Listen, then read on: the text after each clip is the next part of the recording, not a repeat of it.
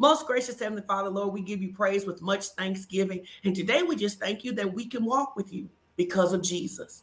We thank you for your goodness, your mercy, and your grace. We thank you for that you were unwilling to leave us in a state of sin. We thank you that even the times when we've made our bed in hell, that you have come to find us and you never leave us or forsake us. We thank you that even when we've created the messes, that you provide a way of escape. We thank you that when others set traps, you provide a way of escape. We thank you that when we are injured, you heal us. When we are lacking, you provide for us. When we are missing something, you give us peace. We thank you that you are so good to us. And so, Father, as we jump into this teaching today, our expectation is according to your word, that anytime we can see, hear, and understand that we should be converted and healed. And we declare that today is a day that we will be converted regarding wealth, regarding financial dominion, and the ways that the enemy has tricked us, either through the world or religious lies. They will be broken off of our lives, and we will be able to establish your covenant and live as though you have called us to live, to bring glory to you, to be a blessing to our family, and to bless the world around us. And we thank you in advance for it. In Jesus' name, amen. Amen, amen, amen. That is so good. I got excited every time I hear that story when Jamal tell it, and he tell it with such detail. It gives such a vivid illustration. But when we get ready to talk about walking in financial dominion, the key to walking in financial dominion is to learn to walk with the Father. If you learn to walk with the Father, just like his youngest daughter understood, you can get everything Daddy got. Everything Daddy has is available to you. And if we learn to walk with the Father, then we in turn will learn how to walk in the realm of financial dominion in the earth while we're still here on the ground, while we're around. And so I love the way you set that up this morning. So let's just jump right into this teaching. This has been 3 weeks coming, and we'll get a chance to share with the people today some actual things they need to do if they want to walk in financial dominion. And hopefully it becomes more than just some steps. It becomes a way of life for people. It's because our desire, like the Apostle Paul said, it's not that we desire a gift from them. What we desire is to see them prosper in every area of their life. You know, that's not just a motto for us. When we talk about learning how to walk in love and how to walk by faith so that people can experience God's prosperity, that has really been our passion for the past 20 years. And I think what we're seeing now is a culmination of all of those years of praying and believing and practicing the things of God. Not only are we experiencing it, but so many people who've been doing this walk with us are getting to experience it too. So now we believe it's time to just take it to another level. And so we started this teaching, and one of the things that we said was that the reason we're doing this teaching is because we want people to be able to fully grasp that God wants them blessed. You know, it was interesting. I was with some people last night, and when you're with a different group of people than you normally spend your time with, you realize it was normal for you is not always normal for everybody else. And so for those of you who are listening to us this morning, I need you to go ahead. This is the first thing I'll ask you to put in the comment section. I want you to go ahead and say this. Say, God wants me blessed. God wants me blessed. And you are already blessed. Don't get me wrong. I know you are already blessed. I'm saying God wants you to manifest financial blessing in your life. Let me just be real plain with you. That's what we're talking about. God wants you to have tangible resources. Why? So that you can be available, the Bible says, for every good work. Now, we talked last week, and I talked about it some time in the past, and you mentioned it last week. We said that there are 3 reasons that God uses financial resources to be a blessing to his people. We said, number 1, it was to establish his covenant. We know that God made a covenant with Abraham, that Abrahamic covenant is still in existence. People say, well, wait a minute. How does that have to do with us? We've been adopted into the family if we're born again. Amen. So just like if you became a Rockefeller today, you'd have all the benefits that the Rockefellers have. If you became a Walton today, you'd have all the benefits that the Waltons have. And so we become king's kids. And because we became king's kids, we have all the benefits that the king gave to Father Abraham. I think we should add our name to that. If you became a Strickland today, you would have all the blessings and the favor that the Stricklands have. Amen. Absolutely. Any last name you want to add to it, you got to be careful about your last name. We got a good last name. You don't want to be attached to every name. We definitely want to be attached to the name of Jesus Christ, though. Amen. So number 1 was to establish his covenant. Number 2 was to promote his kingdom. God wants his kingdom to spread across this entire globe. We know that he's not coming back until the gospel has been preached in every corner of this earth. Here we are, what is it, November the 7th of 2021, and we're in different places teaching the word to people who are in different places, not just in this country, but in several other countries. And through the course of the week, I think at some point we hit every continent except for Antarctica. And I think that's so awesome. I love going to look at the analytics and see where people are seeing it. And that's why we ask you to share the broadcast. I know I'm going to parenthetically insert this. If you haven't shared the broadcast, do so. I'm telling you, your one share can be multiplied so many times and you never know where it ends up. And somebody may get a chance to hear the gospel because of you.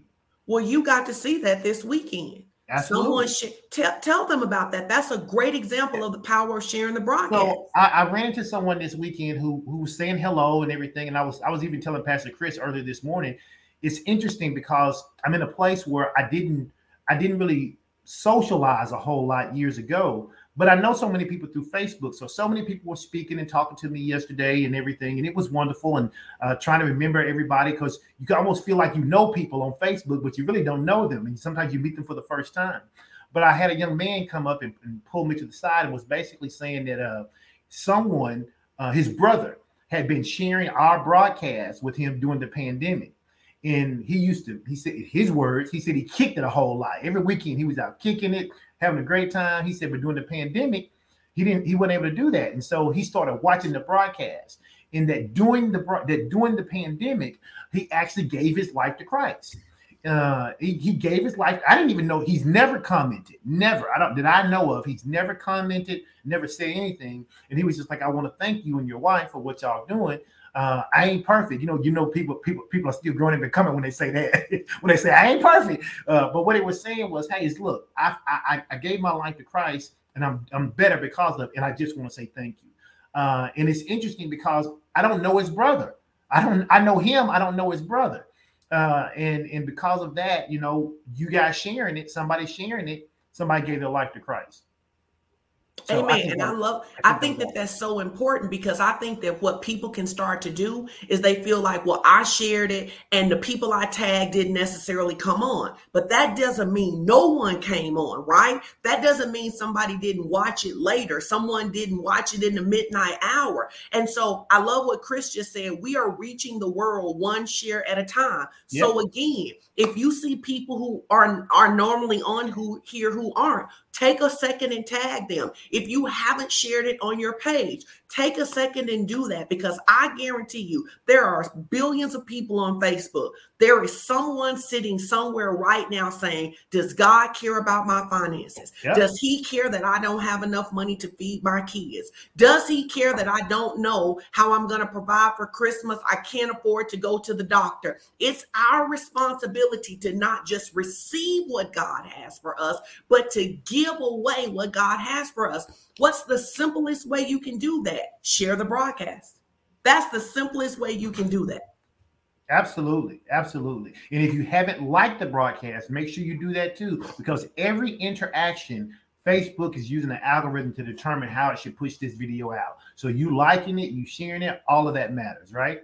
So we said, number one, he establishes his covenant. Number two, he wants to promote his kingdom. And then number three, we said he blesses us. Why? So that we can be a blessing to humanity. He wants to be a blessing through us to humanity. And I think that's important. Pastor Ralph was doing the thing last week where he was blessing educators, and several other people got involved.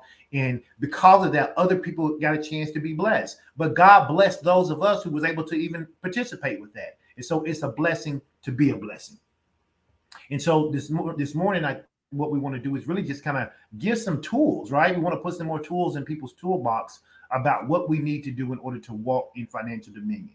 So I'll take number one. And if I start to get real, I told Pastor Sean, if my internet starts to get janky, I'm gonna click off and just let her teach the rest of this. She when it comes to finances, she can really teach this thing. So if I get grainy, I'll pop off. But I'll start with number one. If we want to walk in financial dominion, the first thing we must do is learn to take financial dominion by understanding the covenant that we operating in. we have what the Bible calls a better covenant than Abraham. So if Abraham had a covenant and that covenant made him rich, and we have a better covenant, then we should be as prosperous or more in the same way that Abraham was. The Bible says this in Deuteronomy 8 and 18. It says, he, God, gives us the power to get wealth.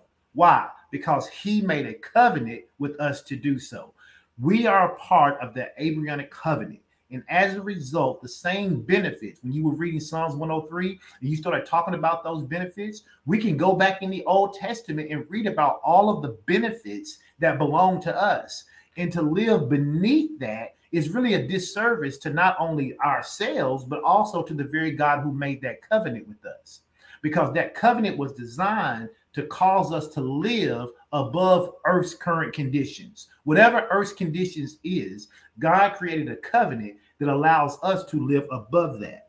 It's why he says in Psalms 89 and 34, he says, my covenant will I not break, nor alter the thing that has gone out of my lips. Why? Because God says, this covenant that I made with you, I want you to be able to rest assured that no matter what is going on in the White House, no matter what's going on in Congress, no matter what's going on in the House of Representatives, no matter what's going on in your local city, in your state, it doesn't even matter what's going on in the world. They say supply chains are all messed up. My covenant declares that you will have what you need when you need it.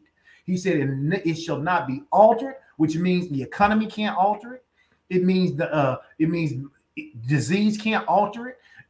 Nothing can alter the covenant that God has made because it went out of his lips. And if he doesn't take it back, and he won't, it won't come back. We have a covenant that is firm. There's no way around it. To take financial dominion, we must first understand that the covenant provides financial increase. And you know, you and I, Pastor Sean, we talk about this all the time, that people balk at the idea that Christians would be wealthy.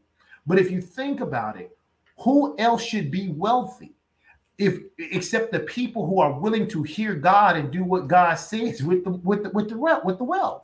You know, but people fight Christianity on it all the time. But we've declared that we're just going to preach this with boldness. And the people who get offended. But those who don't will be the ones who are able to live at a level higher than they're living now and be a blessing to other people. Would you say? I would. And you know what's crazy, babe? It's not necessarily that the world fights it. It's that Christians fight. Well, see, if they fight it and they call themselves Christian, I consider them to be in the world. I know, babe. I knew you were going to say they ain't in the body. They in the world if they doing that. I know, but think about this. We think about all the things that God has asked us to do to take care of people who are in need.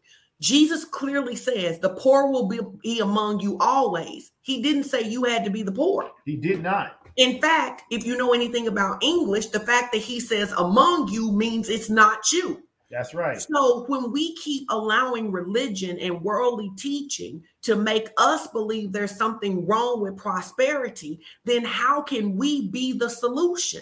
We can't be the solution when we're allowing someone besides God to tell us what's possible for us.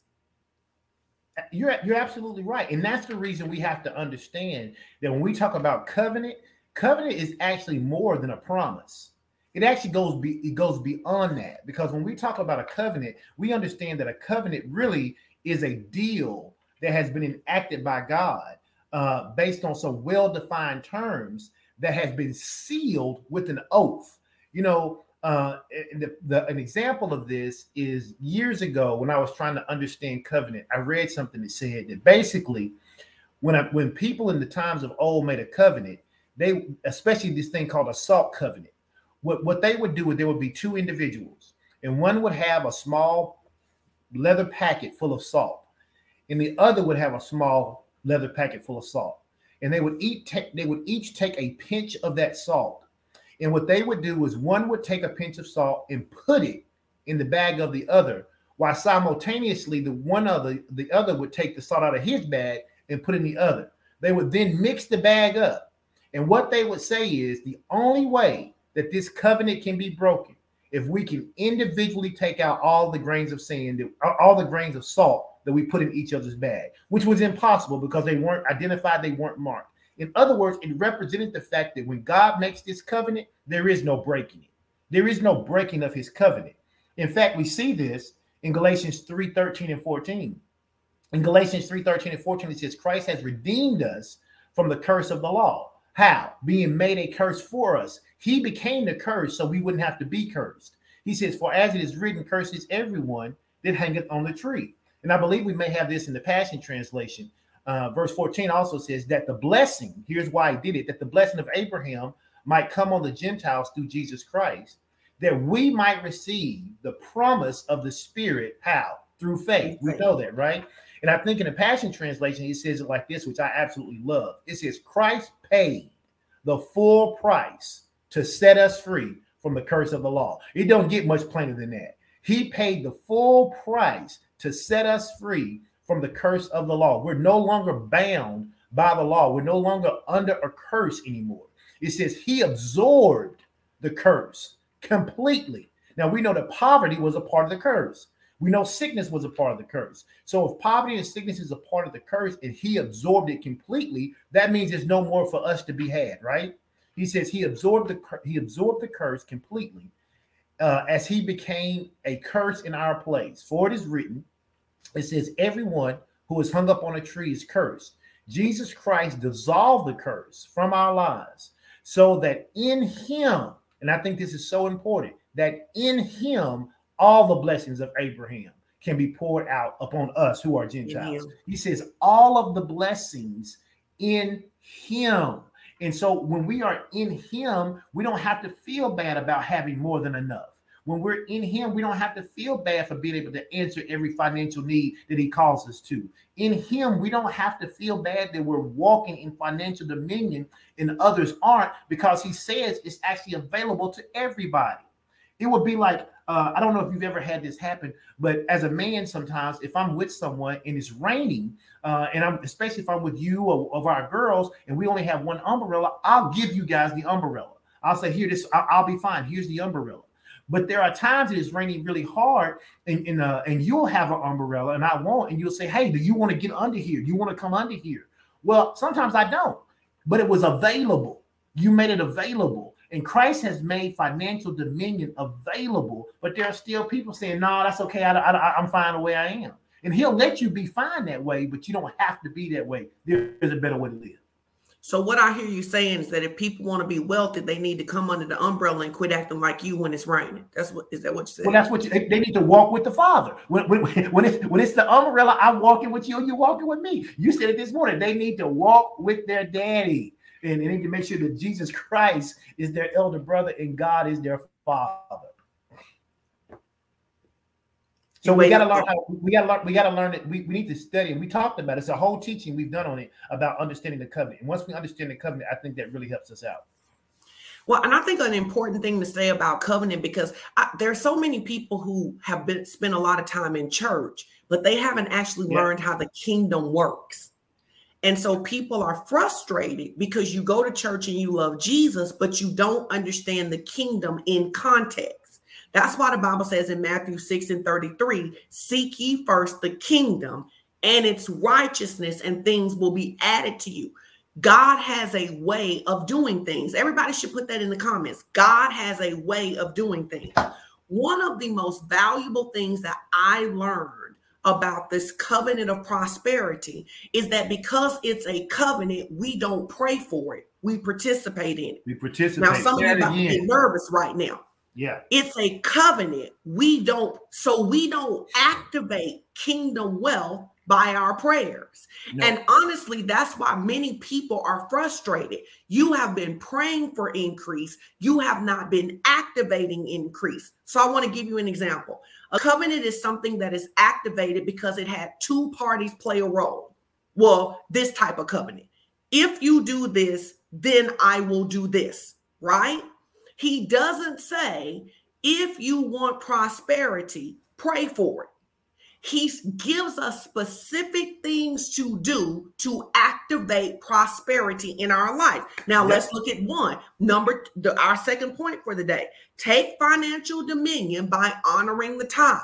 Yeah. He says, he doesn't say, pray for financial increase. That's not what he says. Nope. He says, you want to be you want kingdom prosperity. You want prosperity that lasts no matter what the economy is doing. You want prosperity that works even if you get laid off, even if you're single, even if you are a widow, even if you're elderly. He says, here's how you get it. Bring all of your tithes and offerings into the storehouse. And then you can prove me. Then you can prove that I'm a keeper of covenant. So there are people who are trying to enforce on God to operate in his part of the covenant when they have never operated in their part of the covenant. So if I want to walk in kingdom prosperity, if I want to walk in financial dominion, I must become a tither. And hear me, I know that make a lot of people tight in their chest, but I want you to hear me. The reason it makes you tight in your chest is because the devil wants you to stay bound.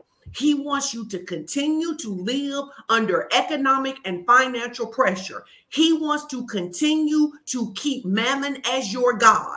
And there are so many people who think God is my God. But God actually isn't your first God because your money determines what you do with your first God.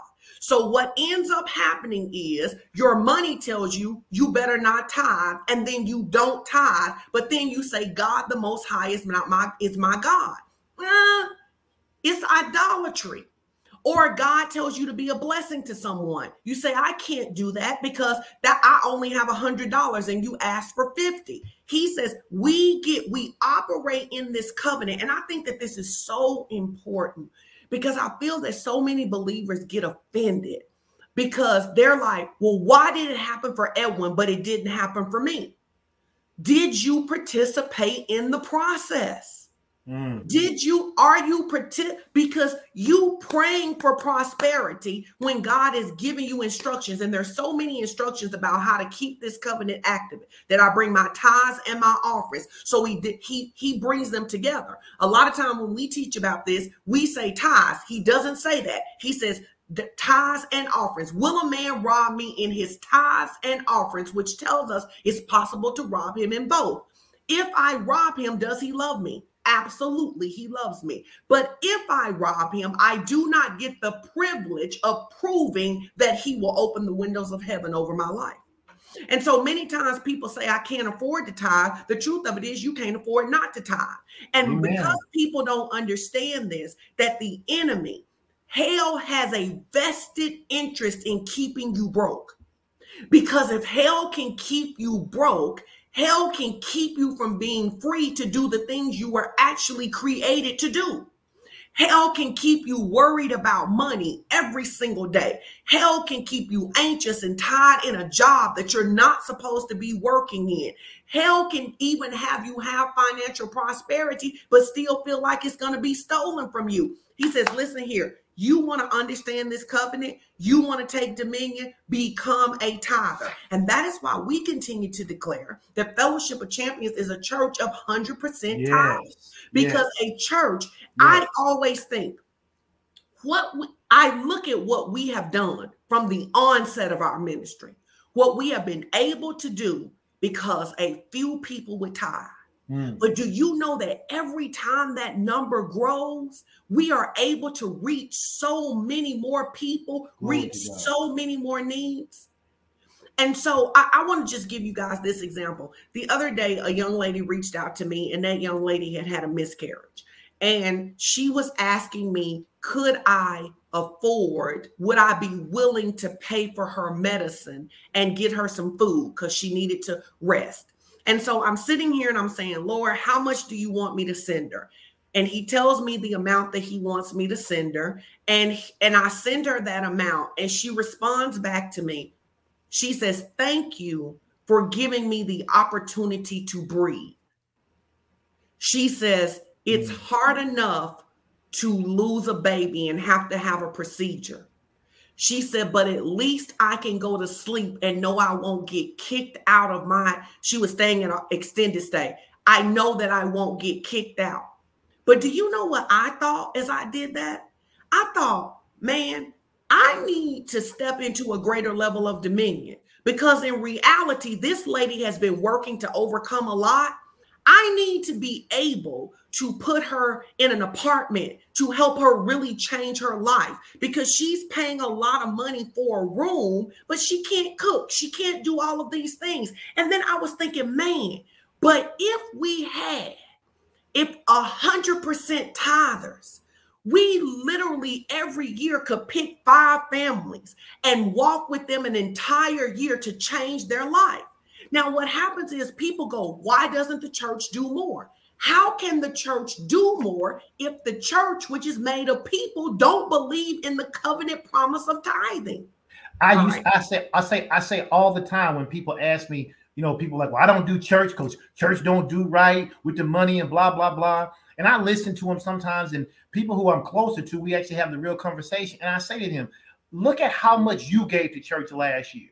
I don't know what that is, but whatever you gave to church last year, even if it ain't your tithing, just whatever you gave last year, right? And usually the people who are saying this are people who aren't giving very much at all, let alone their tithe. They're not even giving anything. And I say, imagine if everybody did what you did. How do you expect the church to do everything you're asking them to do? Because the church doesn't print money. It's not the U.S. Mint. It doesn't have a place in the back where we print out $100 bills so we can send kids. We didn't print the $120,000 we spent so far to send kids to college. That didn't get printed in the back, and it wasn't monopoly money. That was because individuals said, hey, I want to be a blessing to this organization who's doing this thing. And I tell people, it's not that churches lack vision. What most churches lack is provision. They would love to have a soup kitchen. They would love to be able to give coats and hats to people in the clothes. They would love to build homeless shelters. They would love to build an orphanage for kids. Churches talk about we're against abortion. Okay, cool. Then why aren't churches building orphanages and staffing them with quality people? You want to know why? They don't have the money to do it. They don't have the financial capital or the human capital to do it. And so if we really want to be a difference, it's got to start with us saying, you know what? We really can't help change the world by our giving. And even if it's not a lot, what we consider a lot, everybody combined, we can do so much. No, absolutely. And I want to say this because I know a lot of people feel like, oh, I'm not going to give my money so the pastor can get rich off my money. So I want to help you. The tithe actually belongs to the Lord. And the original purpose of the tithe was to take care of the priest. But I want you to be clear about this. That's right. The purpose of the tithe was to take care of the priest, which is why you were supposed to bring tithes and offering. Tithe was supposed to be for the take care of the priest, so the priest didn't have to stress themselves out figuring out how they were going to eat and minister to the people. And then the offering was supposed to be used for every other need. I'm going to say 2 things that's going to rub some of y'all the wrong way. You can study scripture, Old Testament, New Testament. The tithes and the offering, the church was never called to take care of everybody in the world. This care about taking care of the widows and the poor, that is supposed to be the household of the faith. So one of the things that I love about our ministry is that, yes, we do help people who don't go to this church, but we're never going to be a church that is refusing to help the people who are in the covenant and then helping the people who aren't, because that makes as much sense to me as knowing my kid is hungry, knowing your kid is hungry, feeding your kid and not feeding my kid. So some of the ignorance that people have is just because you haven't studied scripture. It's just because you haven't walked it out and you have an unrealistic expectation. Now, the second thing I want to say, the blessings that's on my life, the blessings that's on his life, it is not because of people's giving, and it's not because we pastors. We've been broke pastors before, just so we clear about this. We are where we are because we do the thing we tell you to do, which is to tithe and to bring our offering. And so don't get caught up in your chest like I'm not giving because if I give, Pastor Sean go get a new car. Because Pastor Sean go get a new car, whether you give a dime or not, because I would never put the weight and the quality of my life in the hands of a human when I have Almighty God who provides all of my needs. Amen. And I love that. And you're 100% right. And here's the big vision, right? If everybody does what they're supposed to, God always knew there'd be enough for his house and the world. Yes. The reason we even have to have the conversation about whether or not it's for the house or it's for the world is because we don't have that number of 100% of the people who are in the body doing what they're supposed to do, where their tithe and their giving is concerned. I am totally convinced, in the same way I've been convinced that throughout our ministry, that if God ever needed to get something to us, he'd use whoever he wanted to.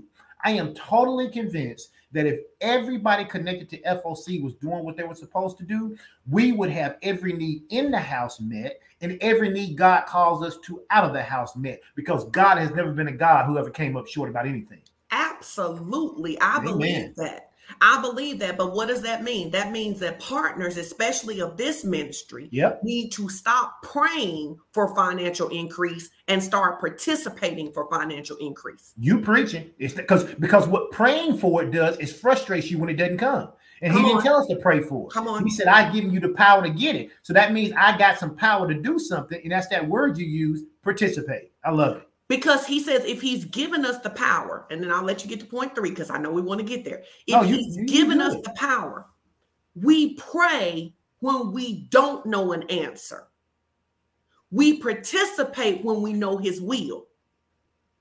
And there's a huge difference in that. So a difference in that would be, I don't have to pray, can I get saved? We don't have to pray, can someone get saved? We don't have to ask that. We don't have to ask, is it okay to lead somebody to Christ? Man, that's crazy. We already know it's the will of God for people to be saved. So what we do is we participate by preaching Christ and getting them to invite Christ into their heart.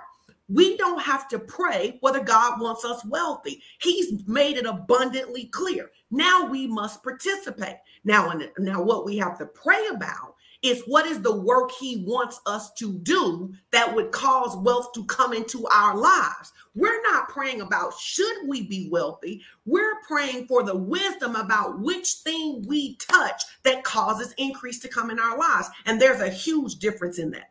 Huge difference. And before we go on, one of the things I want to make sure we mention is there's a scripture that we talk about all the time in Proverbs. It's Proverbs 3, 9 and 10. Mm-hmm. And when we read Proverbs 3, 9 and 10, it says, honor the Lord with what? Your possessions and with the first fruits of all of your increase. Why do we honor the Lord with what we have? He says, so that your barns will be filled with plenty and your vats will overflow with new wine. And then one of the things that I love, and we listen to him, and you listen to him far more than I do, is that's Bishop David Oyedepo. And one of the things, one of the things that he says, and he says it in that thick Nigerian accent, but it's so true. He basically says any believer who is not a tither will remain, and I love how he says this, a financial struggler. If you are not a tither, no matter what you do, it don't matter about your business. If you say you're a part of the kingdom, now he ain't talking to the world, but if you say you are a believer, he says any believer who is not a tither will remain a financial struggler. That means you will struggle. That means you will struggle at 40,000. You will struggle at 100,000. You will struggle at 250. And if you make $1 million, you'll still struggle, because it's not about the amount of money that you have. It's the wisdom to know what to do with it.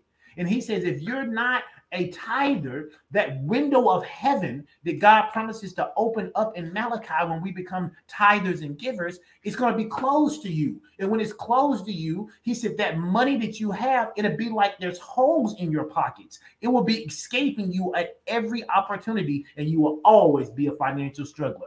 I know that for a fact in my own life. Before I made the absolute commitment to never miss a tithe, there were times that I would have money, and then all of a sudden the refrigerator would go out, a washing machine would go out, and the tires on the car. It'd be some major thing that would take what I thought I was saving by not paying my tithe and take it away from me.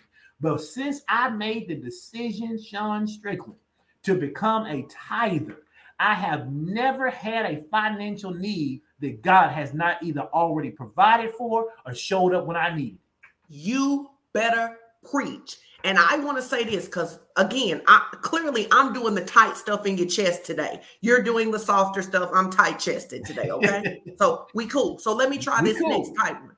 In Proverbs, it says a curse doesn't come without a cause. Yep. So what I have found in 21 years of ministry is that if you are a born again believer, hear what I'm about to say, a born again believer who continues to experience poverty, I guarantee you don't tithe consistently. I guarantee you don't. Because the tithe is such a powerful tool that if you tithe, it will cause increase to come to you that you can't even explain. Hey, the people in the back didn't hear you. They said, "Can you say that louder?" Yes, I would like to say it again. And I want to preface it. Everybody needs help sometimes. Yep. No one should need help all the time. If you are a born again believer who is consistently struggling financially, check your tithes. Yep. I guarantee you are not a tither because the tithe is so powerful. Somebody say so powerful. So the powerful. Tithe is so powerful that you can be ignorant about wealth and God will still cause increase to come into your life. And I know this because the Holy Spirit has revealed this to me. Many of our grandparents and great-grandparents, while they never made as much as many of us make now, because they were tithers, that is why they could take a chicken and some rice and feed 20 people, because they had a supernatural empowerment on their life, because it may not have been but $1, but they will go give God that dime. And many of you make more money than your ancestors, but you live worse. You don't own nothing. You don't have nothing. You make more. Your bonuses are gone before you get them. And if we check your tithe, and we always know, because people who real funny about this tithe, what they say is, they say, Pastor Sean, should I tithe off my birthday money? Well, the scripture says all your increase. Was your birthday money increase? See, people who understand this, Pastor Ellen and I have talked about this right now. If God opened up heaven, did like this, looked down and said, hey, y'all, you don't have to tithe no more. Whatever. These principles work. I'm never leaving this behind. And so there are people who, because of ignorance, because of rebellion, and because of disobedience, you believe that because Jesus loves you, you are exempt from obeying and participating in the covenant. And I love what Dexter said. You can't protect the bag when you're not a tither. Non-tithers' bags got holes in them. And some of you are sitting here right now, no matter how much money you get, no matter how much increase you get, no matter who helps you, no matter how much favor happens for you, you still end up in a deficit because you are in the kingdom operating out of integrity. And the truth of the matter is, and it always comes back to this, it's not about your money, it's about your heart. Tithing is a heart issue. I know we hear money, I know it involves money, but the truth of the matter is, it's a heart issue. Because the enemy's job is to get you to have any other God as your God besides God. Let me say that again. The enemy's job is to get you to have any other God besides God as your God. And so he uses money to be a representation of your God. How do we know it's your God? Because it tells you what you can do. It tells you when you can do it and the level you can do it at. And he knows that if you replace money with Jehovah, with El Elyon, with the God of gods, that then you will not be subjugated to being able to only do what your money says you can do. And that becomes the breakthrough moment. It's a heart issue. He wants something else to have your heart. And we are declaring that the people who are attached to Fellowship of Champions and those who will hear this word across the globe will not attach anything to their heart above God.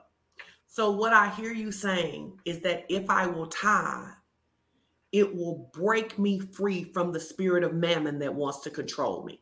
Absolutely.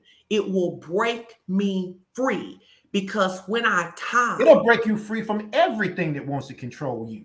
Not just mammon, but absolutely it'll break you free from mammon. When I tithe, I say, I trust God more than my credit score. I trust him more than my savings account. I trust him more than my husband. I trust him more than my retirement. I trust God.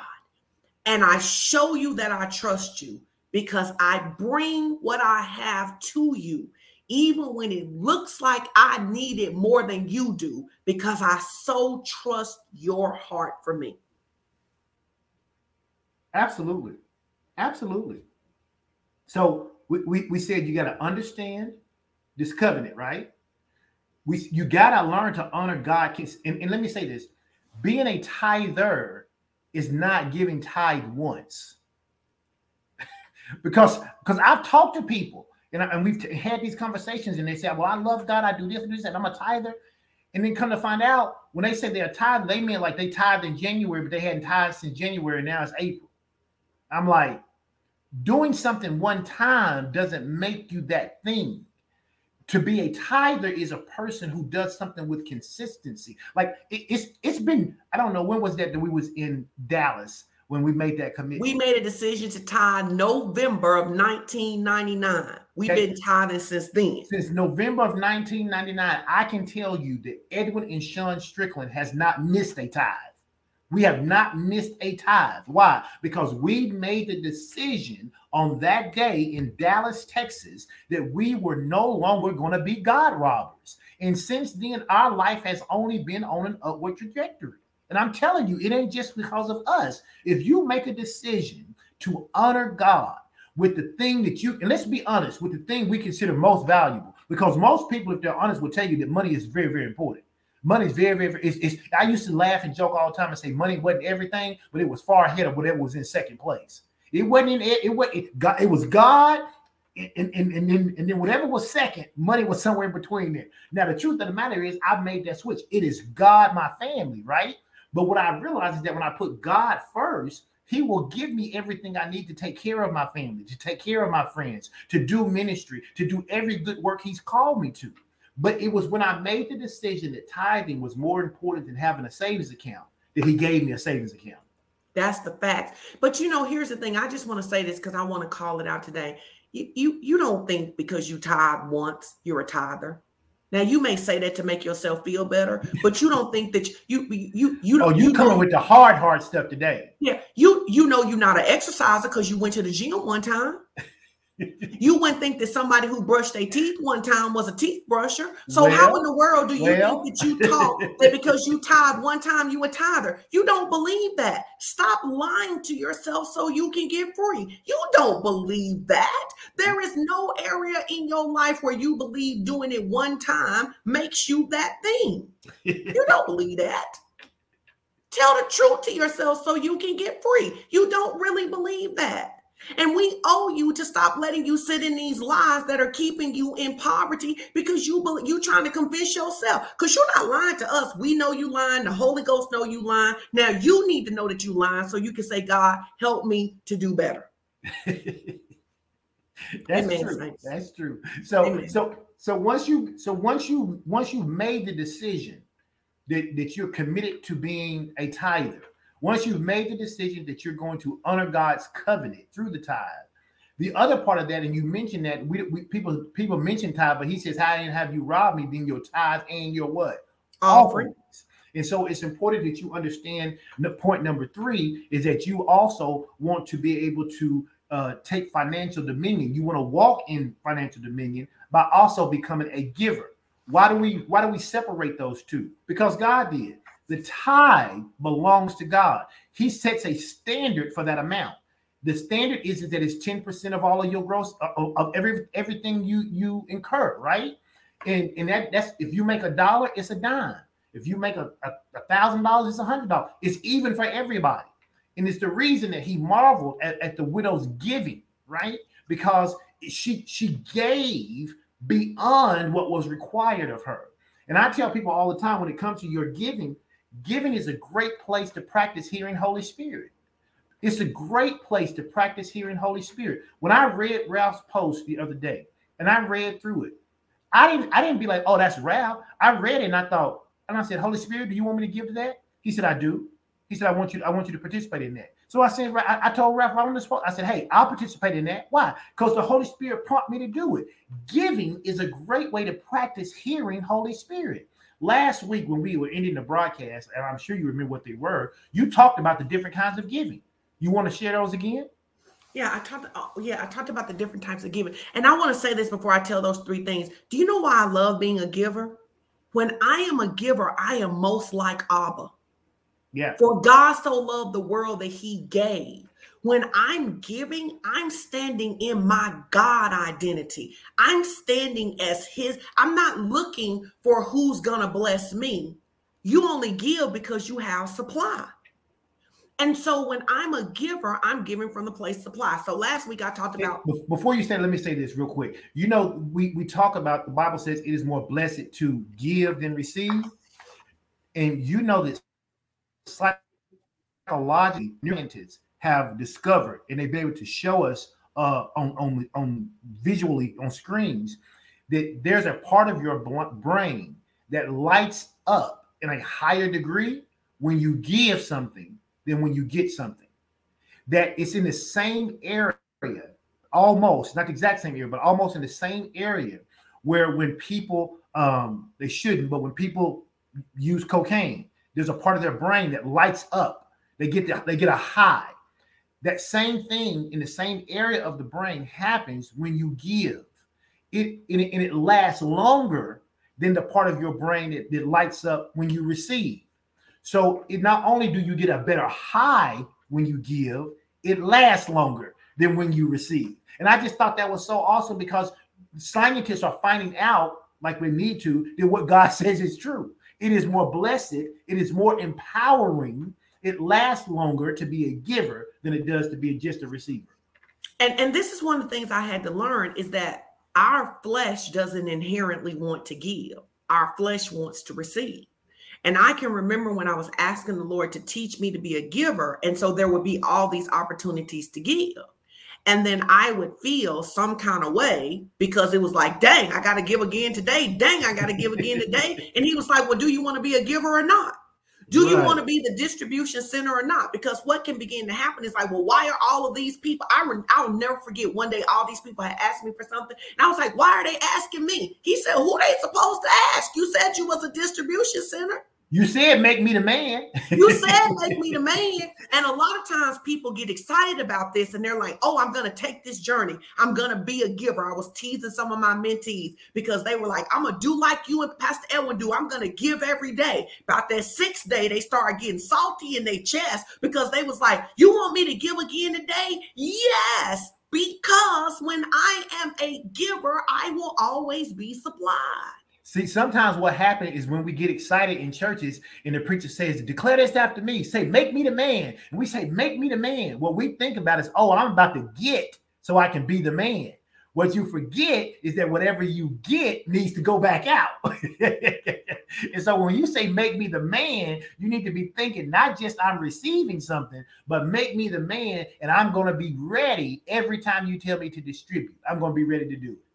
Okay, so to your point, you asked me to talk about these. You talk these three ways that I characterize giving. I'm not saying they're the only ways. I'm saying that these are things God has taught me. Yeah. Number one is that we give to the poor. You wrote something. You want these notes? You want? No, that's fine. You go ahead. Talk about what you talked about. Okay, we give to the poor. The Bible says when we give to the poor, God Himself will repay. It's one of my favorite ways of giving because it says, you know, the old saying, as long as I owe you money, you can't never be broke. I hate that. Yes. But if God owe me money, I can't never be broke. That's true. So when I give to the poor, but God repays. He be repaying. I'm just saying, when I give to the poor, yeah, God is and it's just like this. It's like this. If someone gives money to one of my kids, let's say Canaan's out at a game and she doesn't have enough money to get something. And once somebody gives that because they can see that Canaan needs it and they know me, right? I'm now going to take care of that person because of how they took care of my kid. Yeah. And I'm telling you, if you will care about the poor and give to the poor, and I don't mean this every time you give something, you got to be on Facebook taking a picture. Look how I helped the homeless man. I'm not talking about that. I'm talking about literally, I care about people who don't have because God cares about them. Yeah. I care about people who lack because God cares about them, right? So I give to the poor. The second one is called peer giving. And I believe most people did the next two I'm gonna talk about. People feel good when they give to the poor. Some people do. Some people don't feel good when they give to nobody because they don't want to be givers. But a lot of people struggle with peer giving, because peer giving is when I look at someone who is heading in the same direction as I'm heading in, and I get the opportunity to push you over or bless you over with the intent to follow in behind you, right? It kind of reminds me of like football when they'll do a play and it's like the guy goes first and then the other guy's behind him and the other guy's just going to run in behind him and put the ball in the end zone, right? So it's like peer giving is something like this, and we live by this. When I was believing God for a new car, but I didn't know what kind of car I wanted, but I knew I wanted a dream car. I just didn't know what it was. Every time somebody that I knew posted on Facebook that they had just got their dream car, if they used the word dream car, I was like, what's your Cash App? Because while I don't know what my dream car is, I want to sow into the dream that you have received because I want to receive the same thing. Somebody gets a new house. We're believing God for a new house. I want to get you a home goods gift certificate. Simple things that we did. People had good marriages when we didn't have a good marriage. Now back then we didn't have a lot of money. So it's like they got a good marriage. We don't have a good marriage. We want to give them a gift card to Chili's. Y'all go to Chili's and have y'all a good date night because we're believing that what's on your life is open on our life and that we access it by giving. Giving is really supernatural. It's not the money. It's this opening. If it was rocks, it would be the same thing. Right. And then the third one is promotion giving. The Bible says that the lesser is blessed by the greater. Yep. And this is what gets a lot of people in trouble. And some of this just needs to be fixed in church. A lot of people don't actually see their spiritual leaders as being above them. They have a very arrogant attitude and they say, well, I'm a man just like him. I put my pants on just like he does. Well, you do. You both put your pants on the same way, but you haven't been set in the same place in the body. Yep. So yeah, you put your pants on, you put your shirt on just like I do, but we're not set in the same place.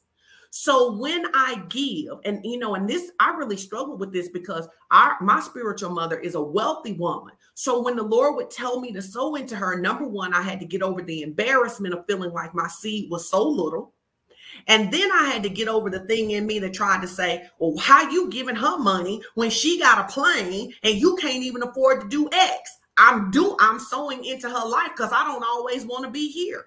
And so many people, because we were talking about this earlier this week, babe, because so many people rejected faith teaching. We have millions of believers who have been in the church for years who don't have a clue of how to walk by faith. And they're still stuck in an antiquated dispensation that I come to God however I want to come to him. I get whatever he wants. He's mysterious. We don't know his ways. All of this foolishness. And it's really because they dishonor the forerunners in that area. And so I'm telling you, if you have been a person who have dishonored men and women of God who walk in prosperity, you ought to repent because you cannot attract what you despise. And many people don't even realize they have cut off of their own prosperity because let me just say this. Let me get this out. You spoke about stuff that heaven did not qualify you to speak about. And I want to give you an example. You talked about whether somebody needed a plane. How would you know whether someone needed a plane when you don't go nowhere but to Walmart and Target and stay in your same town? When you how are you qualified to have an opinion about that? You get on a plane once every 3 years. What do you know about flight schedules that would get this person from California and then to New York and then down to Australia? What do you know about that? So then what you did is that the poverty on the inside of you sat back and mocked what somebody else should have, and you literally spewed venom on these people that were called by God to do something. And then now, maybe you did it 15 years ago when you were stupid. That's what Pastor Edwin and I talked about years ago, not 15, but many years ago when we was running our mouth about what we didn't know about. We repented.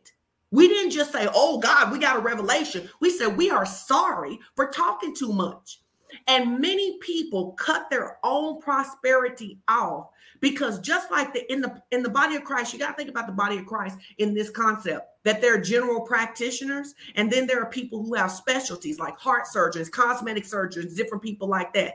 There are literally people raised up to teach us about healing. That's the anointing on their life. There are people raised up to teach us about financial prosperity. And there was a group of men and women about 20 to 30 years ago who was raised up to teach us about financial prosperity. And many of us in our religion, we tried to curse them, and in cursing them, we put bondage on ourselves, and you should repent so your money can flow freely. You know, I'm gonna share something when you talk about promotion giving, and it actually was a rebuke that I got from the Lord. Probably around 2017, 2018, there was this young single mom, and she would sow into my life. She'd give me like $5, and I knew she didn't have a lot, and I felt bad about even receiving it. And there were times she would give me $5 one week. She'd see me in a week or two. She'd give me $10. She said, Pastor, I want to sow this into your life. And I felt bad every time that she would do that. And one time she sold $20 into my life. And I just thought to myself, I don't need this $20. I'm sure this $20 could go a long way for her. And I just told her, I said, listen, I can't take this from you. I can't take it. And she said, no, I need you to. She said, I listen to y'all teaching. I need to sow this into your life. And I took it, but I took it reluctantly. And on the drive home, the Lord said to me, he said, she is trying to operate in a principle to get her out of her current situation. He said, if you're going to be a hindrance to that, let me know. That's what he said to me. If you're going to be a hindrance to that, you let me know. And I understood at that moment that I was never, ever to reject her seed again. And I can tell you that in the years from 2017 until now, she went from sowing $5 every couple of weeks to almost every week I'm getting a cash app from her for $100 or more. Where she's like, hey, I just want to bless you. I just want to send my offering in. And I'm telling you, when the Bible talks about giving your way out of poverty, that is literally what she did, whether she had a real revelation of it or not, or she just understood this is what the teaching says. This is what I'm. But that's somebody who I always think about who understood promotion giving. She understood it to a level that I didn't understand it at the time, even though I was teaching it, because I was trying not to take her seed because I was like, oh, she needs this more than me. But the scripture says that the lesser is blessed of the greater. She was like, no, I'm sowing into your life because I want to be where you are. And I'm telling you, she's well on her way. And I tell you this, and the truth of it is, and I'm glad we're having this part of the conversation. We may stop after this. I don't know what you want to do, but I was thinking about this. I think people don't realize this. Everybody, I want y'all to hear me. I know it's some people in the church who run a hustle, but I want you to understand the church is not the easiest hustle to run. Right. If you want to be a hustler, it's a lot of easier hustles that don't require the kind of work that this hustle takes. Most of the people of us in ministry are trying to teach the things that changed our life. But when it comes to finances, I want to tell you, because I've been rebuked in the same way. I would teach on Mondays and my people would be saying, put your Cash App up. And I wouldn't put my Cash App up because I didn't want anybody to say about me that I was trying to hustle them. I didn't want anybody to say she just one of them old prosperity preachers who trying to get out on people. And the Lord really began to rebuke me, not just directly, but through people like you, which in your situation saying, no, I need to sow into you and you're fighting me. And here's the thing. I don't care how uncomfortable God's system makes me. It don't change it's his system. And I think that's the thing that people miss. So what? It makes me uncomfortable. So what? Learning how to give to the poor, learning how to give to my peers, learning how to be faithful in the tithe, learning how to have the right words over my money. So what? That makes me uncomfortable. In being willing to be uncomfortable, I'm now able to be a blessing in a way that I never could have before. So what I want to encourage people to do right now, I want you to ask the Holy Spirit, Holy Spirit, what have I believed? What have I come into agreement with that is keeping prosperity from flowing in my life? Yep. He may show you some mockery that you made about somebody. He may show you, I'll give you one more example that people say, they don't just say it about church people. And it's people will say, if Edwin gets a car that is above my comfort level, I will say, it don't take all of that. But in reality, does your car take all of that? To somebody who had less than what you had. In reality, right, we could all not have a car and just walk where we go. We may not be able to go as far, but we could do it. And so what poverty will often try to do is say that what you have is appropriate, but anything people have above you is somehow excess. So you'll see people say, hey, so you see it all the time on social media. Some billionaire or some millionaire will give $10 million and they'll go, they could have gave more than that. Well, maybe they could have, but did you max out what you could give? And people don't realize that that's a crafty way that the enemy keeps us tied to poverty, and we don't even realize it. So I'm asking you to ask Holy Spirit right now so that you can repent, because in truth, if you don't repent, this teaching won't help you because you're not coming out of agreement with what's keeping you in financial bondage, because financial bondage does not belong to the believer. Amen. It does not. Somebody ought to type that in the comment section. Financial bondage does not belong to me. It does not belong to me. It should be sent back to who it belongs to, which is the pits of hell. Yeah. So, babe, where you want to take it from here? I mean, you can talk about the very last thing. Just talk about how we standing in faith. We don't want to end without saying that it takes a faith stand, because the enemy's going to want us to give in, to cave in, and to quit. And that's just not what we need to do. So, one of the ways that we take financial dominion is by learning to stand in faith. Stand in faith. And instead of using what we have in the notes, I want to use something that we know about faith. Yep. And I want y'all to apply this to what we're teaching. We learned this years ago from Dr. Ivy Hilliard. Yep. In order to walk in faith, you need 4 things. Yep. In order to walk in faith, you need 4 things. We're going to apply this specifically to financial dominion. In order to walk in faith, you need 4 things. The number one thing that you need is a revelation. Teaching is designed to give you revelation, not information. Yep. But we got too much inspiration, not enough revelation. Yes. And many of us have too much information. You have knowledge, but a revelation is an illumination that the promise belongs to you too. Yep. So I want to give you an example. When the Bible says God has given me the power to create wealth, right? Until the light comes on and I'm able to say he means me too, I'm not in faith. Come on. Even if I'm confessing it, even if I'm declaring it, even if I got it written in a plaque in my office, the light must come on. That's why the Bible talks over and over again about eyes being flooded with light, about anytime you can see, hear, and understand. We know we have revelation when we have included ourselves in the promise. Praise God. When I include myself in the promise, that's when I know I have revelation. I'm sorry. No, you good. If I have not included myself, I am still in information. If I believe God will do it for Edwin, but he won't do it for me, I am still in information. If I am hyped, but not willing to take the steps, I am inspiration, not in information. So I must have a revelation. I encourage you to get the promises of increase this week and study them until the light comes on. The light comes on. This belongs to me too. I am qualified. What's number 2, babe? Go ahead. You go ahead, babe. Oh, okay. Number 2, I need a role model. I need someone living, biblical or historical, who has walked out what I want to walk out. Absolutely. That does not mean that I become a clone, but Hebrews tells me that I follow after those who through faith and patience have received the promise. And I want to tell y'all, some of y'all trying to be free spirits when you don't know the basics. And a great example of this, everybody who in my mentor program know what I'm going to use. I love to bake a pound cake. The reality of it is that if you don't bake a pound cake in the right order, you're not going to get a pound cake.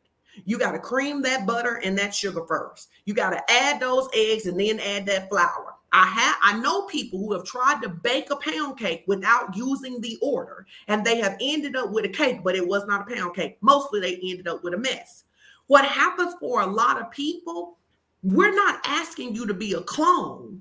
We're asking you to follow the process with fidelity so that you know what you can move and tweak. You talk about this all the time in education when y'all go in and try to train people. Yep. That you gave them 4 models to implement. They implemented 2.5 and then said it didn't work. You need a role model. And then or they implement all 4 models, but they don't implement any of the 4 models the way we told them to. So then they come back and say, well, I did everything you said. No, you didn't. You did everything we said and modified them. That's not what we told you. That's not the same thing. Right. I told you to cook the cake on 325 for an hour and 10 minutes. You cooked it on 400 for 37 minutes. And then you wonder why your cake don't look like mine. Exactly. You must get a role model. And as believers, our role model should be godly people. So we're not looking for role models who say, Sean, you can get wealthy, but quit tithing. You're not my role model. I'm looking for people who have done this the way God said it. Yep. As I follow the process, in the beginning, God had me to do everything Pastor Cynthia said. And then as I grew in my own understanding, he would say, now here's the difference between your call and hers. Here's what I want you to go do. Some of you trying to prove that you're individuals before you have any mastery over the basics. Preach. Now, number 3, you need a regimen of faith, a systematic way of action. Now, here is one that we used in our own personal life. Tithing, how we were going to tithe. We had a systematic way of implementing that. We were going to bring our tithes every Sunday. Some people's systematic way of working that is as soon as my paycheck hits, I tithe. That's my systematic way to make sure that I do. Some people I know, every time they get a cash app, every time they get anything, they tithe right then. That's their systematic way of implementing the process. How am I going to implement what God has said? We also had a system before becoming givers. In 2 Corinthians 9, when it says in the Amplified, God is unwilling to do without a quick prompt to do giver, we challenged ourselves to learn to give every day. What's our system? To receive seed and give seed every day. We can measure whether we're doing that by every day. Yep. You need a regimen of faith. But number 4, this right here, this is the one right here. You need a righteous resolve. And I want to tell you this one. This is the one that aggravates me because this is the one that keeps people from being blessed, and no one can give you this. God has already given it to you and you have to activate it. Righteous resolve is a bulldog tenacity not to back up off of what God said. If you don't have that, you'll get a revelation and give it away. You'll get a role model and stop following them. You'll get a regimen of faith and abandon it. You have to have a righteous resolve. The Bible says in Isaiah, I have set my face like flint. I will not be ashamed. The thing that most of y'all don't understand is that Jesus is a lion and a lamb. He's not just a lamb. That means that there is a part of you, your faith is violent. It is violent. It literally looks at the poverty in your life and says, you cannot stay. You cannot stay. You must activate your righteous resolve. You must make a decision that you believe God for yourself. that you're going to follow your role model, that you're going to walk out your systematic way of faith. You don't care who talk about you. You don't care who laugh at you. You don't care when your husband don't understand. You don't care when your mama don't get it. You don't care when your friends think you weird. It's a simple song. I have decided to follow Jesus, though none go with me. Because for many of you, you are going to be, hear what I'm about to say. You are going to be the first millionaires in your family. Mm-hmm. And if you listen to your family, you will not go. You are going to be the first millionaires among your friends. And if you listen to your friends, you will not go. You have to have the righteous resolve to say, you don't even understand that while you mocking me, I'm doing this for us. Mm. You're mocking me. You're saying, why you give all that money to the church? Why you sewing to them stricklers all the time? Why you always in a class? Why you always in a meeting? You say, you don't even understand. I'm doing this for us. Yeah. I'm willing to go first. Well, and here's the reason, or part of the reason that it's so detrimental to our life if we don't get that righteous resolve. Because if we don't get the righteous resolve, we start down a path. And when we start down that path, we meet something called adversity. And in the day of adversity, if we don't have a righteous resolve, we quit. We give in. We turn around. And the problem with doing that is that begins to shake your confidence. Anytime you start on a direction with God and you turn around and go back, the next time you start down another direction with God, you got that thought in your mind that it didn't work last time. No, baby, it's not that it didn't work. It's that you gave in, you caved in, and you quit. And now that thing is shaking your confidence. So the enemy doesn't want us to have a righteous resolve because he wants us to always be thinking, what if God doesn't come through? If he can just get us to have that seed of doubt in our mind, what if this faith thing doesn't work? Well, the reason he fights so hard to get us to believe it is because he knows what many believers don't know, which is that faith does work. And so he's doing everything he can to get us to cave in, to quit, to give up, to throw in the towel. But the thing we got to understand is that in the days of adversity, we must see it through. We must see it through. We cannot give up. We cannot cave in, and we cannot quit. Why? Because our provision has already been established. Yea, though we walk through the valleys of the shadow of death, what? We're not going to have no fear. We're not going to have any fear, but we got to walk through it to get what we need. But we're not going to have any fear because we know God's already provided. So we don't let the enemy tear down our confidence by not having a righteous resolve. And I wonder if anybody actually just heard that a prophetic word was released, that they would be the first millionaire in their family. That's why the Bible says, let he who has ears to hear, let him hear. Because for the people who thought I was just talking, saying something cute, it won't be them. The Bible says that if you believe God, you will be established. But if you believe his prophets, you'll prosper. That's why some things are taught. I mean, some things are caught, not they're taught. Caught. They're caught. And when you hear a word like that, just to teach you how it works, when you sow your seed today, that ought to be the word that's attached to that. Because I want you to understand how the kingdom works. You don't hear a word on that and then not respond financially. I just want y'all to know, because I purposed I was going to teach y'all.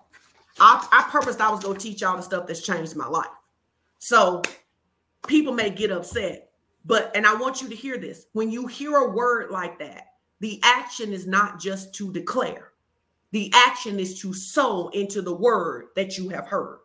And then participate in everything God tells you to do. We can't let that word go that you used earlier. Participate. You got to participate.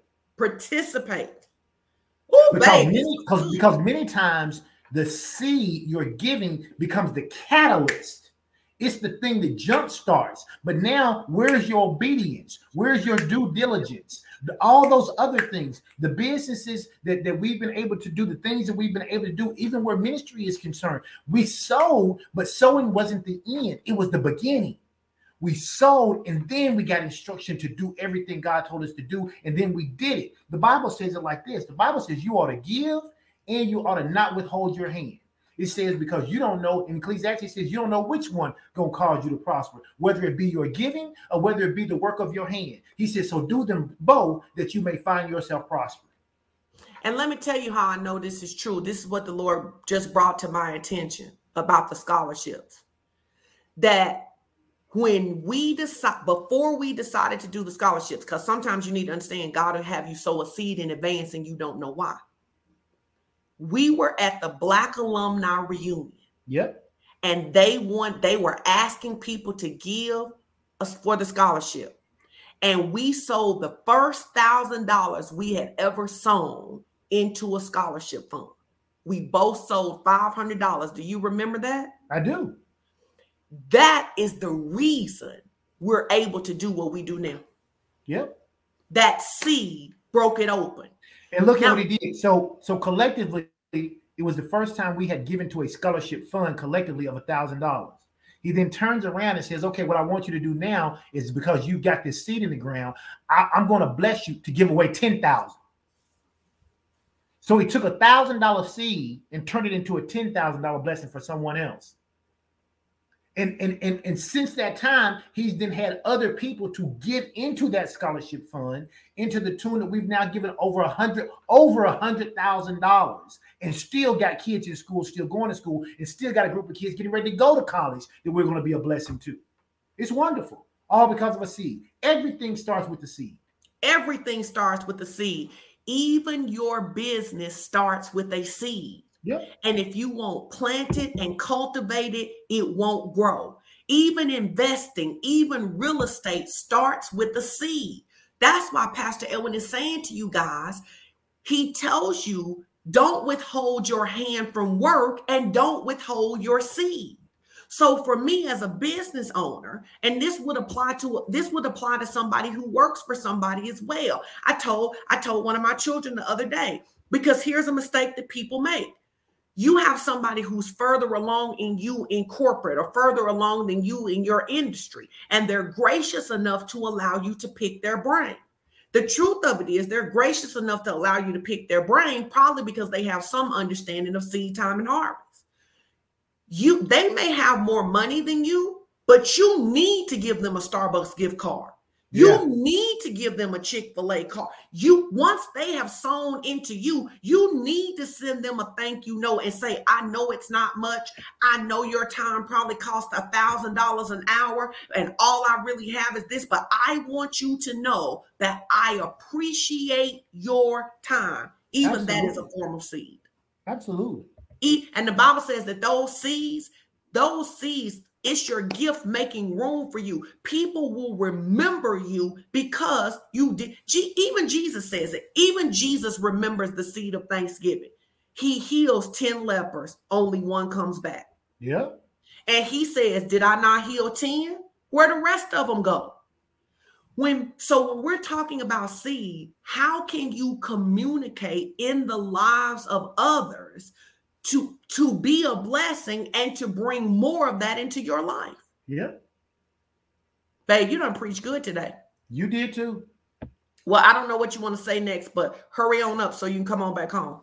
I just want to say we want y'all to be blessed. When you sow today, when you give today, the opportunity is there for you to do so. You can give through Tithely, you can give through PushPay, you can give through Givelify, you can give through PayPal. All of those ways to give are there available, scrolling across the screen there. Listen, here's what you need to understand. Wherever you attend church, if that's here or that's somewhere else, you ought to be able to trust your leadership. And if you don't trust your leadership, you need to find your place to go where you can, because sowing is important. And you need to be able to sow with confidence into a ministry where you can give freely, knowing that God's going to bring that harvest back to you. If you go to a place and you can't do that, then you're in the wrong place. And that includes here. If you're like, I can't give my money to FOC, it's the wrong place for you. Because what I can tell you is that the enemy wants to stifle all that he can your opportunity to walk in financial dominion. Because if he can get you to walk in a lower level than what God has called you, even if you die and go to heaven, he still has stopped you from experiencing all of heaven on earth. The Bible says he comes to steal, to kill, and destroy. And we declare in Jesus' name, he won't do it to you. And he won't do it to you in your body. He won't do it in your finances. He won't do it on your job. He won't do it with your family. He won't do it in any area of your life, because we believe this covenant that God has with us is irrevocable. And because it's irrevocable, we don't allow anybody to come and take anything that doesn't belong to them. Everything God has for us, we claim it and we thank him for it. And we participate in the process, not begging for it, because he's already made it done. I just want to see something, because we used to say this all the time in our church. We used to say somebody's going to get blessed. It might as well be me. I want to know where my faith people who say somebody about to be a millionaire. Oh, it's going to be me. Somebody is, and I want you to hear it, because when I've been praying about it, it's a very clear word. It's liquid. I changed that. It is me. Not going to be. It is me. It is me. It's liquid millionaire. Yes, it is me. Liquid. Liquid means cash you can put your hands on. It doesn't just mean property and other things. It's cash, liquid. Listen, don't be scared to say it. It is me. If you believe it, say it. It is me. I don't want to say that. It is me. Well, I don't need no $1 million. No, but you need, but the Lord needs you to have it, because he needs you to be able to get it to where he needs it. Stop thinking selfishly. It ain't just about you. It's about what you can do for the kingdom. Well, and if folks would tell the truth, I actually need $1 million and more, and that don't include helping other people. Absolutely. But it starts with, but you said $1 million, so it started there. Right. No, I'm just saying if they would tell the truth. We talking about exposing lies. Right. Like, tell the truth. Amen. All right, babe. Good teaching. I really enjoyed doing this with you today. Yeah. Listen, now y'all know what we buffed a little bit, but other than that, it went pretty good. Yeah, it wasn't so bad. I love it. Robin just changed it for us. She said, I am a liquid millionaire. That's how you have to begin to see yourself. I am a liquid millionaire. Amen. Liquid. I can put my hands on it if I need to. And so I just want to say, the best investment you can make in your life, to give your life to Jesus? To give your life to Christ. You want an investment that's got an eternal, never-ending return? Give your life to Jesus. If you were listening to this and you're in a backslidden state, come home. Don't be unsaved. Don't be a heathen. Don't be a backslider. Come on over here. The table is spread. It's some good living over here. And you know what? Contrary to what they taught you, it's a lot of fun over here too. There are exploits. There are amazing things. There's divine protection. There's adventures. Come get some of this. So I don't want to take for granted that everybody's saved. So listen, if you've never accepted Jesus as your personal savior and you want to do it today, here's a simple prayer that you can pray. Father, I acknowledge that Jesus died on the cross for my sin. And today I choose to give my life to him and to come home. I ask to be cleansed of all of my sin, and I ask for my divine nature to be activated as I am filled with the Holy Spirit. I choose to allow Jesus to be both my Lord and my Savior. I am born again. In Jesus' name, amen. Amen. I agree with Miss Preston. She said, let me give my liquid millionaire seed. Let me give my liquid millionaire seed right now. I done got off. I'm over here on my phone, push pay right now. You already know I'm about to sow me a liquid millionaire seed. Oh yeah, I guess I need to finish. I had to go. I saw that. I had to go and push my push pay button. No, you gotta finish. You have to. No, I already gave my seed. I got excited. I gave already. We really do believe this. I mean, we believe this because we know it works. So what do we want you to do? We want you to go into the 4 things this week. Work on your revelation. How do you work on your revelation? You got to study the scriptures about increase. They have to become real to you. You have to know that you're included. Who are your role models? You need to follow after your role models, not to become a clone, but to do what it is that you see them do. Then you need a regimen of faith. How are you systematically going to walk out your millionaire process for there's different ways. Some people are going to do it through work. Some people are going to do it through real estate. Some people are going to do it through cryptocurrency. What has God told you to put your hands to in this season? That's what you need to do, right? And then you need a righteous resolve. No one is going to talk me out of this, not even myself. That's right. Not even myself. And then here's how I'm going to challenge you. We're believing God that in the next year, there are going to be people who are going to become millionaires. We believe in God that the people who don't become millionaires, you're going to have more increase in your life than you've ever had before. You know how you're going to demonstrate that? Because next July, when it's the scholarship fund, you are going to give the biggest seed you have ever given to the scholarship fund so that we can up-level the people that we are sending to college. Now, who will agree to do that? Who will say, all right, God, I believe I received this word. I take this word for my life. It's November. I'm sowing seeds. I'm putting my hands to work. And the increase you give me, I am going to show I can be trusted, because next July, when it's time for the scholarship fund, I am going to give the biggest seed that I have ever given. Maybe I'm going to sponsor my own scholarship. We all declared that last year, me, Ralph, and Pastor Edwin, and we declared that last year. So we're going to give our own scholarship, our own $10,000 scholarship. But some of you may be thinking, Pastor Sean, I don't know how I could give a $10,000 scholarship. Just walk with God.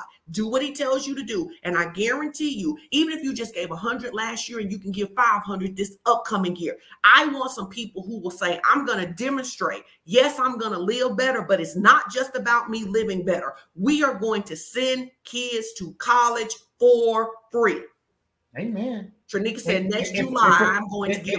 And it's about understanding God's plan for you. For some people, he may have you give it all at one time. For some of you, he may have you start right now and you start giving it month by month, so that when July comes, you've given the biggest scholarship seed you ever given. You don't have to necessarily wait till July. Ask Holy Spirit how he wants you to do it. Yes. Yes. I love that. I love it. Hopefully next year we can have an event for the scholarship thing. Just be like, come on in and just do something amazing. We can work on that. Have a scholarship ball. Have a scholarship ball. I really just want to wear a fancy dress. I'm tired. I'm tired of just wearing jogger pants, right? I get it. We love you guys. Have an amazing day. Thank you for all of you who stuck with us. We declare that you are blessed and highly favored. The same grace that's on our life is on your life. You prosper wherever you go. Favor goes before you. You are graced to obey, and you will be a blessing in the earth because you are abundantly supplied in Jesus' name. Now bring your tithes and offering today. Have an amazing time. Take your selfie, share with somebody that you went to Fellowship of Champions today, and come to all of the church activities this week. We love you. Be blessed. Amen. Bye-bye. Bye.